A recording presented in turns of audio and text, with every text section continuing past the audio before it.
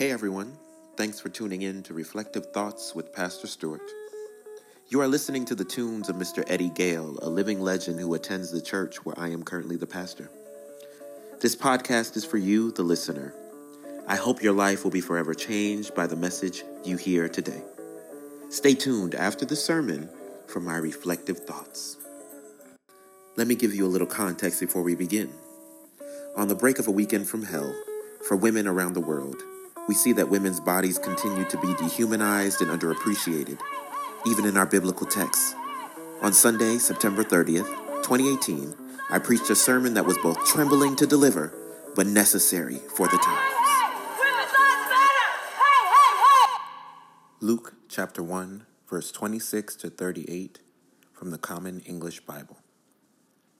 When Elizabeth was 6 months pregnant, God sent the angel Gabriel to Nazareth, a city in Galilee, to a virgin who was engaged to a man named Joseph, a descendant of David's house. The virgin's name was Mary. When the angel came to her, he said, "Rejoice, favored one, the Lord is with you." She was confused by these words and wondered what kind of greeting this might be. The angel said, "Don't be afraid, Mary. God is honoring you. Look, you will conceive and give birth to a son, and you will name him Jesus. He will be great, and he will be called the Son of the Most High. The Lord God will give him the throne of David his father. He will rule over Jacob's house forever, and there will be no end to his kingdom." Then Mary said to the angel, "How will this happen since I haven't had sexual relations with a man?" The angel replied, "The Holy Spirit will come over you, and the power of the Most High will overshadow you. Therefore, the one who is to be born will be holy. He will be called God's Son. Look, even in her old age, your relative Elizabeth has conceived a son. This woman who was labeled unable to conceive is now 6 months pregnant. Nothing is impossible for God." Then Mary said, "I am the Lord's servant. Let it be with me just as you have said." Then the angel left her.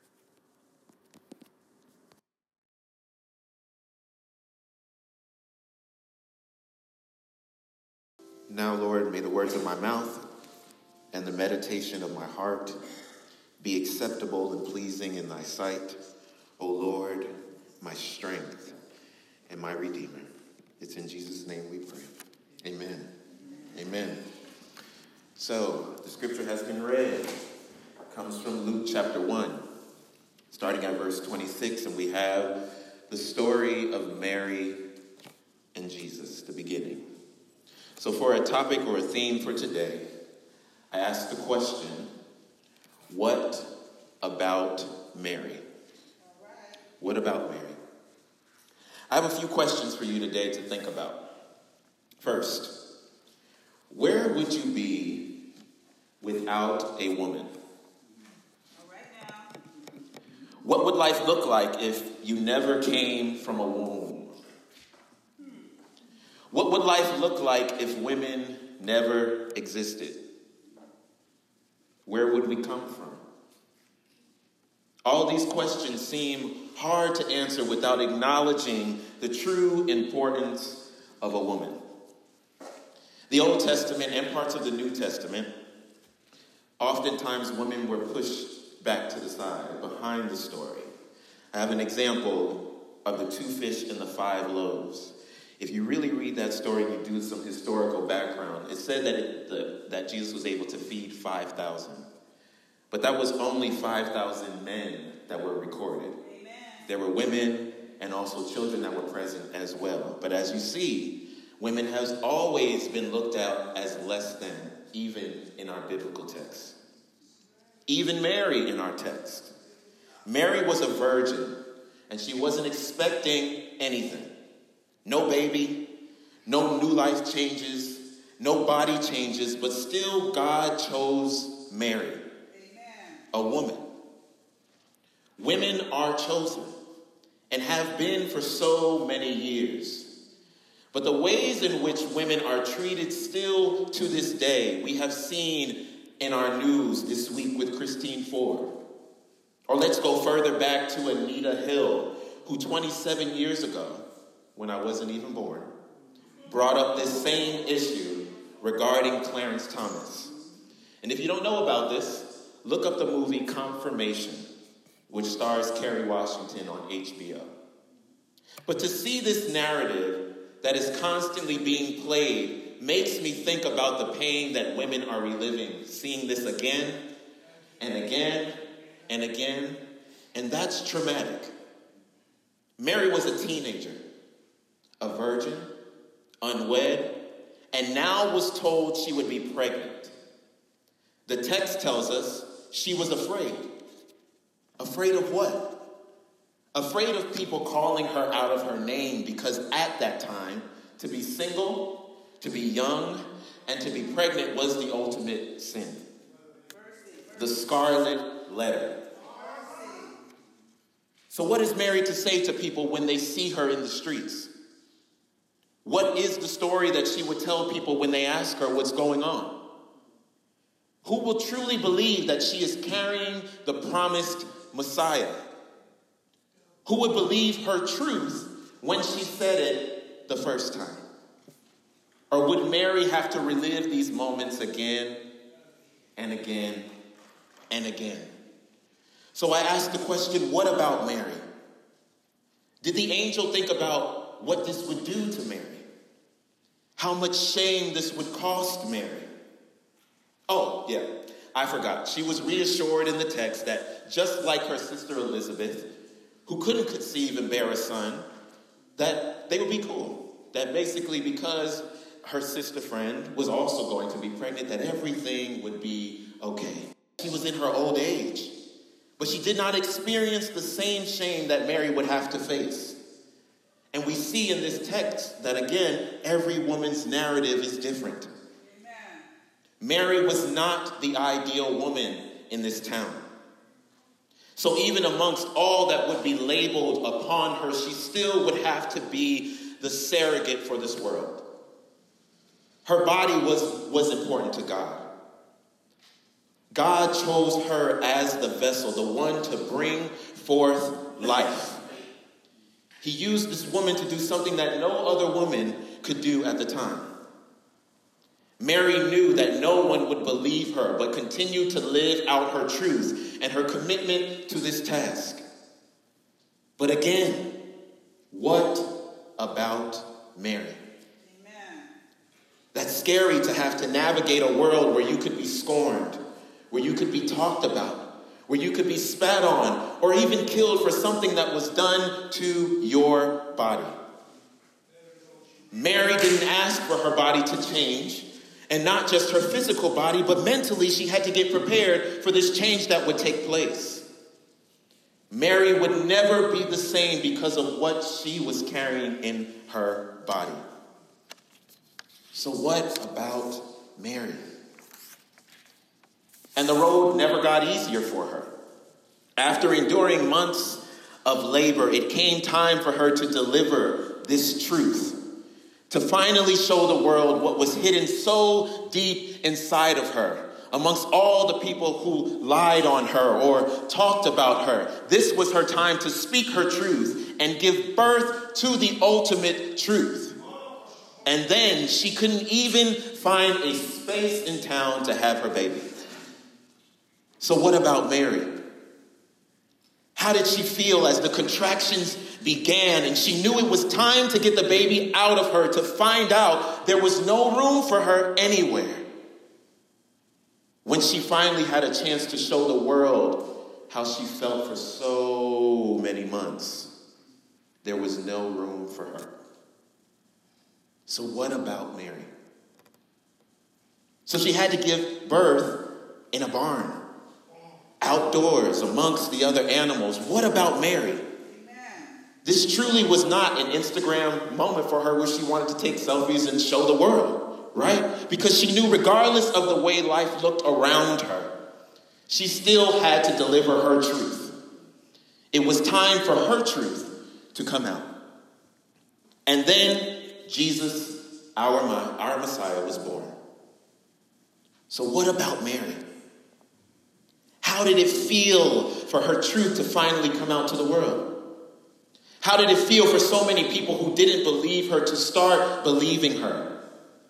Was it relieving? Was it tiring? Was she frustrated with the world not believing her words, but only when something tangible came out, some evidence that her truth actually was true? What about Mary? And this story didn't stop there for her.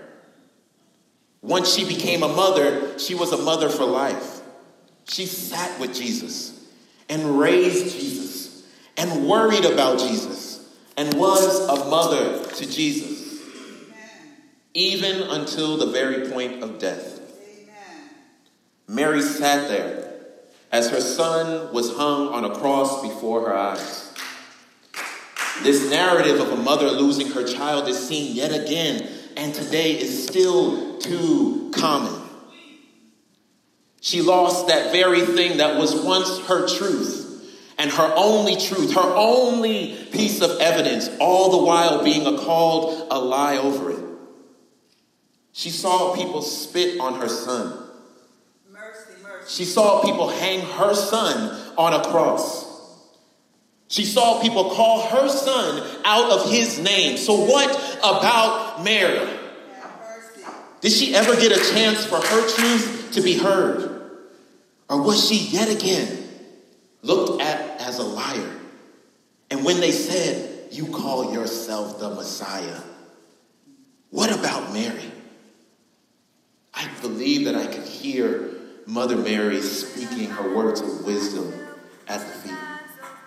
He is the Messiah. I endured more than you will ever know. I was young when I had him, and no one believed me when I was telling the truth. This act was done to me. This act was done on me. So yes, he is the Messiah, because you can't tell me anything different. If so, what was the pain for? And why, even as I am standing here near this cross, does it hurt so much? To see my truth be put on public display and laughed and mocked and teased at hurts more than I can explain right now. But this is my truth standing before you. Believe it or not, this is my truth. So what about Mary and all the other women who can connect with Mary on some level? Know that these women are our mothers, our daughters, our cousins, our sisters, our friends. So what about them? There is no spiritual answer for this. There is no scripture that will heal this. There are only questions that remain. Where would you be without a woman? Amen. What would life look like if you never came from a womb? What would life look like if women never existed? Where would we come from?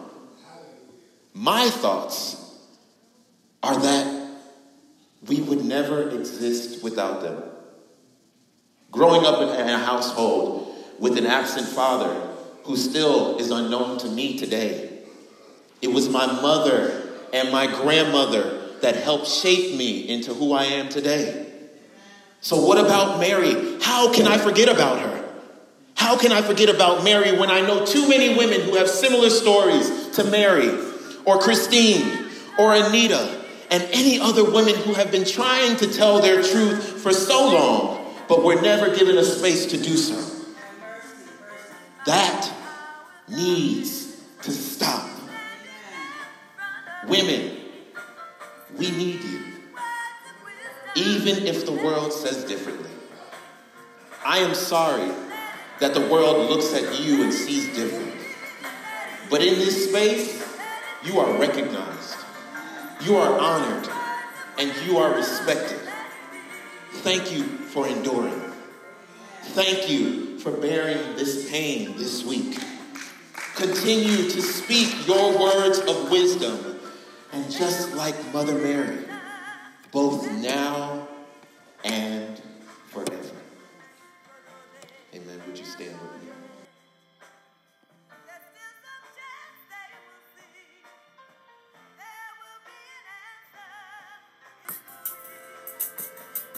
So these are truly my reflective thoughts. The question arises, what do you do when you have been given something you've never expected? And I feel like that happens so many times where I never really asked for any of the things that I've been given. But when you've literally been called to do something, I believe that is sometimes the hardest baggage or burden that one could carry. But you know that you've also been chosen. And so you sit in that. And you understand that to be chosen is something that God or your Creator has designed specifically for you. No one can lead like you lead. No one can do the things that you do. You are uniquely made. Mary was uniquely made and situated for this specific thing to be birthed out of her truth. And I think it's just sad that we are in such a world where women are not respected. Women who have literally been around us and nurtured us and groomed us and shaped us. Many of us had a woman in our life, whether that be a teacher, whether that be a doctor, whether that be a counselor, whether that be a mother, sister, cousin. Come on. They are here and they need to be respected. When I think about this, I think about somebody doing something to my mother, to that woman that is important to me in my life, and what that would do. It's time to wake up, folks. It's time to get it together because it's ridiculous. I was talking to one of my friends today, and I said that I feel that things are so deeply rooted in us now that they're even seeping into gender and having us have gender divides amongst us. Yes, they have always been, but it is gone. Racism has gone on a deeper level. The fact that I can look my black sister in her face and see the same resemblance of a black man's pain is sad, and it's got to end. When I said in the closing, it was my mother and my grandmother that raised me, I truly would not be here without them. So this start of this movement, through podcasts, through dialogue, through discussion, is for my mother and my grandmother. My mother, Cynthia Stewart Howard. My grandmother, Ina Mae Stewart. Thank you. Thank you for grooming me. Thank you for enduring all that you had to deal with as a woman in this world. And know that this is a movement that is going to change the world. These are my reflective thoughts. And I am Pastor Stewart, but you can just call me Jordan. Hey everyone, thanks for tuning in to my first podcast. Woo woo!